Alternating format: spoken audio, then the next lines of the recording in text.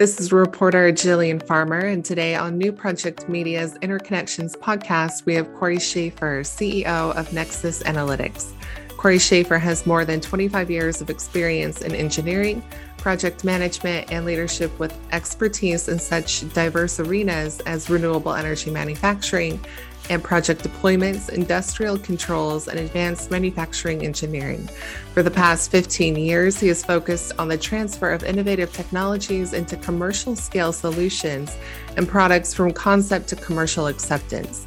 He has held various product and project leadership roles at General Electric, focused on battery and solar technology advancement, renewable grid integration, and alternative energy project development and execution.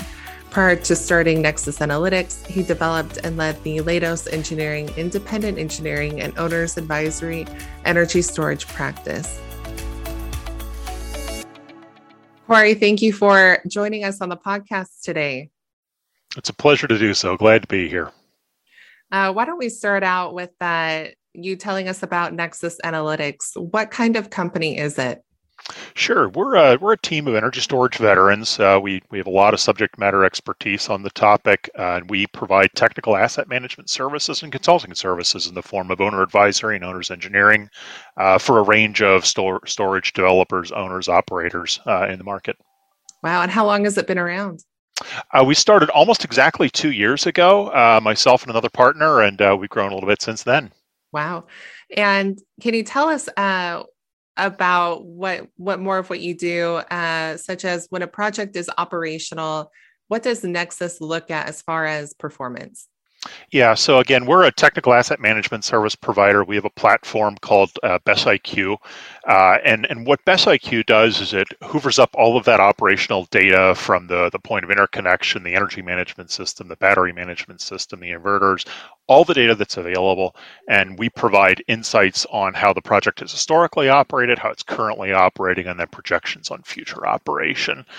And the reasons we do that then is we give that context to the offtake obligations, the performance guarantees, the warranties the project might have, so that owners and operators really have a holistic view of how that project is in fact operating. Perfect. Thank you. And can you walk us through why some batteries work and why some don't when it comes to renewable energy projects?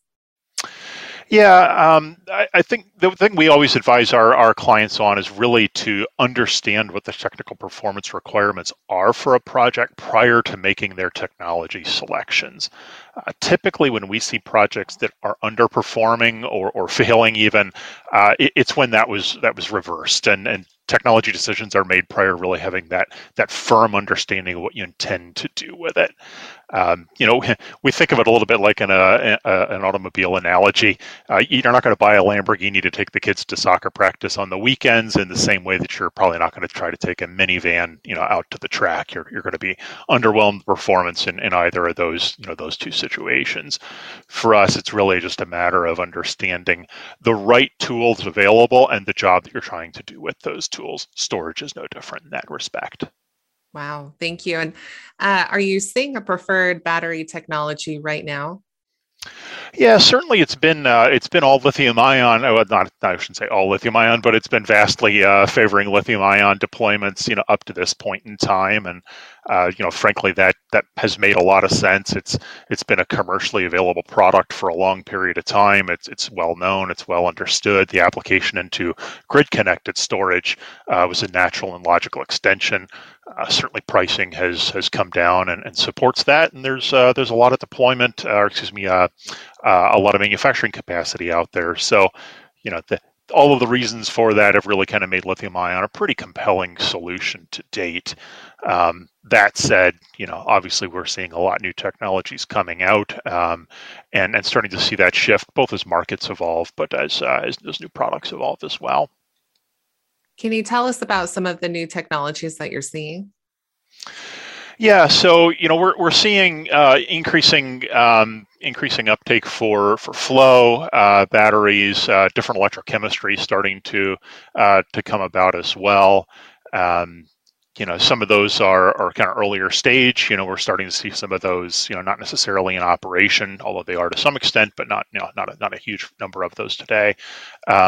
Still lithium ion, going into the ground, and we think that continues to be the case here, off into the distance as well. We certainly don't see that as a technology that's going to leave the scene. We just think it's going to become a much more diverse technology portfolio that's deployed throughout the U.S. and the world, for that matter. Very cool. And there seems to be an increase in battery duration, with some batteries having 11-hour duration soon. Why are we seeing the technology change so quickly? Is it due to increased demand? Yeah, it's absolutely due to increased demand. I think, with the way we see it, markets have been evolving. They've been, figuring out how to apply storage onto the grid, and as those markets do evolve, as they do mature, you're going to see adoption for longer durations. The way we think about it, shorter duration projects made a lot of sense, and they continue to a certain extent, but they were a natural place to start because they solved real problems there: ramp rate control and variable renewable generation. They're a quickly dispatchable capacity resource, frequency regulation, other power quality improvements. They do that really, really well, and on smaller duration projects, that cost is lower. That strictly aggregate dollar total is lower. And now that we've seen those projects, go into the ground, they've been successful, they've been deployed, the market's got more confidence in them to deploy larger dollars on larger projects on longer durations, just start to make sense, and we think is a natural evolution. We think that absolutely is going to continue into the future as well, just to solve those larger bulk energy transmission needs. What is the cost to put on a battery with a longer duration? So it depends on the technology and depends on the scale. It's certainly seeing other technologies that are very competitive with the 2 to 4 hour durations, and even be lower than that. Really kind of depends on the technology that's being deployed. Thank you. And right now, which ISO or RTOs are starting to become more acclimated to project storage, and why are we seeing that? Yeah, California, Texas really have been, not surprisingly, the earlier adopters here. California has been just a great incubator for, I'd say, for contracted offtake of storage. Over the past, 5, 6, 7 years, we've seen just an immense amount of progress in that market.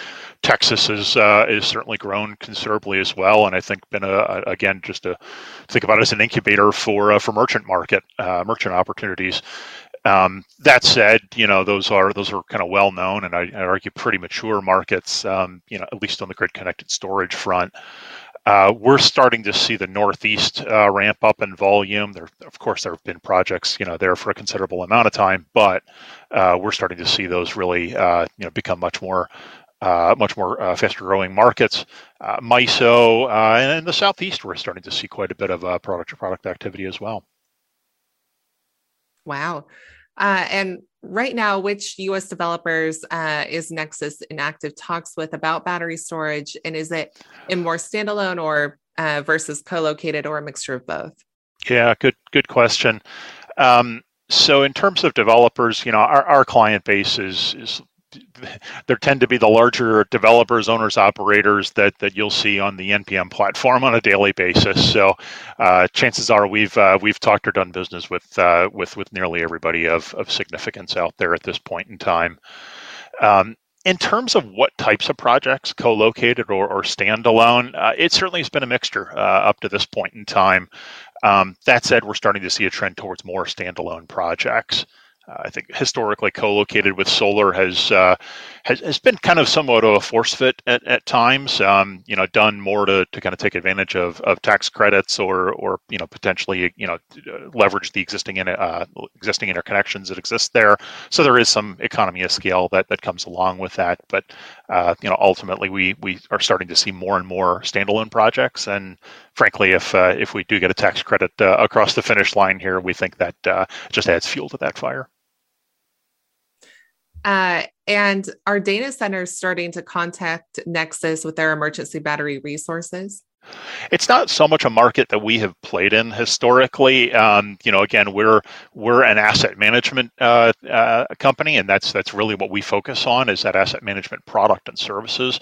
That said, it certainly has application to batteries supporting a data center application, but not really a market that we've specifically targeted to date.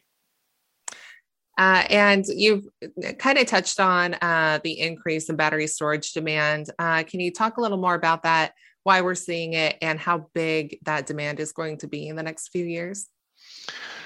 Yeah, you're certainly going to continue to see that demand continue to increase here. We're quite confident in that.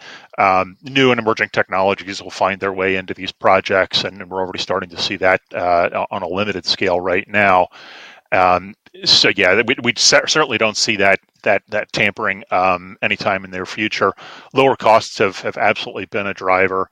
At the end of the day, storage is just such an incredibly flexible, fast-responding, dispatchable resource. It's a bidirectional resource, and that just gives utility operators so much flexibility, and it just becomes really a valuable, great asset. I think now that we've seen, a significant amount of capacity go in, those demonstrated successes are ones that, larger utilities, larger operators have been able to demonstrate. Now you're going to start to see those who were potentially a little more risk adverse, didn't have necessarily the scale, will leverage those project examples to start rolling that out on their own as well. Wow, thank you. And can you talk about some of the big projects that Nexus is working on right now? Yeah, we've got quite a few exciting things that we're working on, supporting some developers on larger projects. A couple of storage implementations in Hawaii that we're supporting right now. They're certainly larger standalone projects.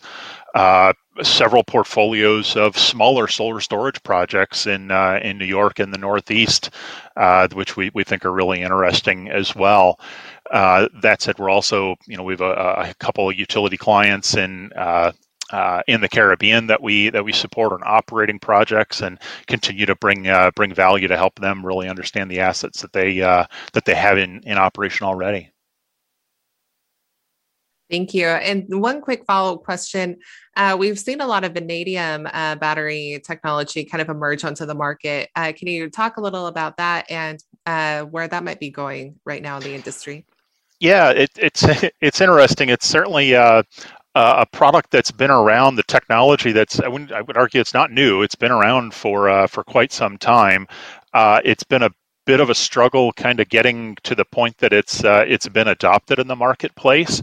I think some of that is a little bit of, nobody wants to be first at times. That said, tough times make those decisions earlier, and we've certainly seen challenges on supply chain here over the past couple of years in COVID times, as the market continues to gain momentum here. I think those supply chain issues are going to likely continue, and they're going to force people to look at other technologies that perhaps have been around for a while, and frankly check many of the boxes that we talked about earlier in terms of lithium ion. Again, vanadium's not a new technology per se. This application at these scales is a little bit different and starting to emerge. And I think as supply chain pressures continue, you'll start to see that the people will developers will look for other ways to fulfill that capacity requirement.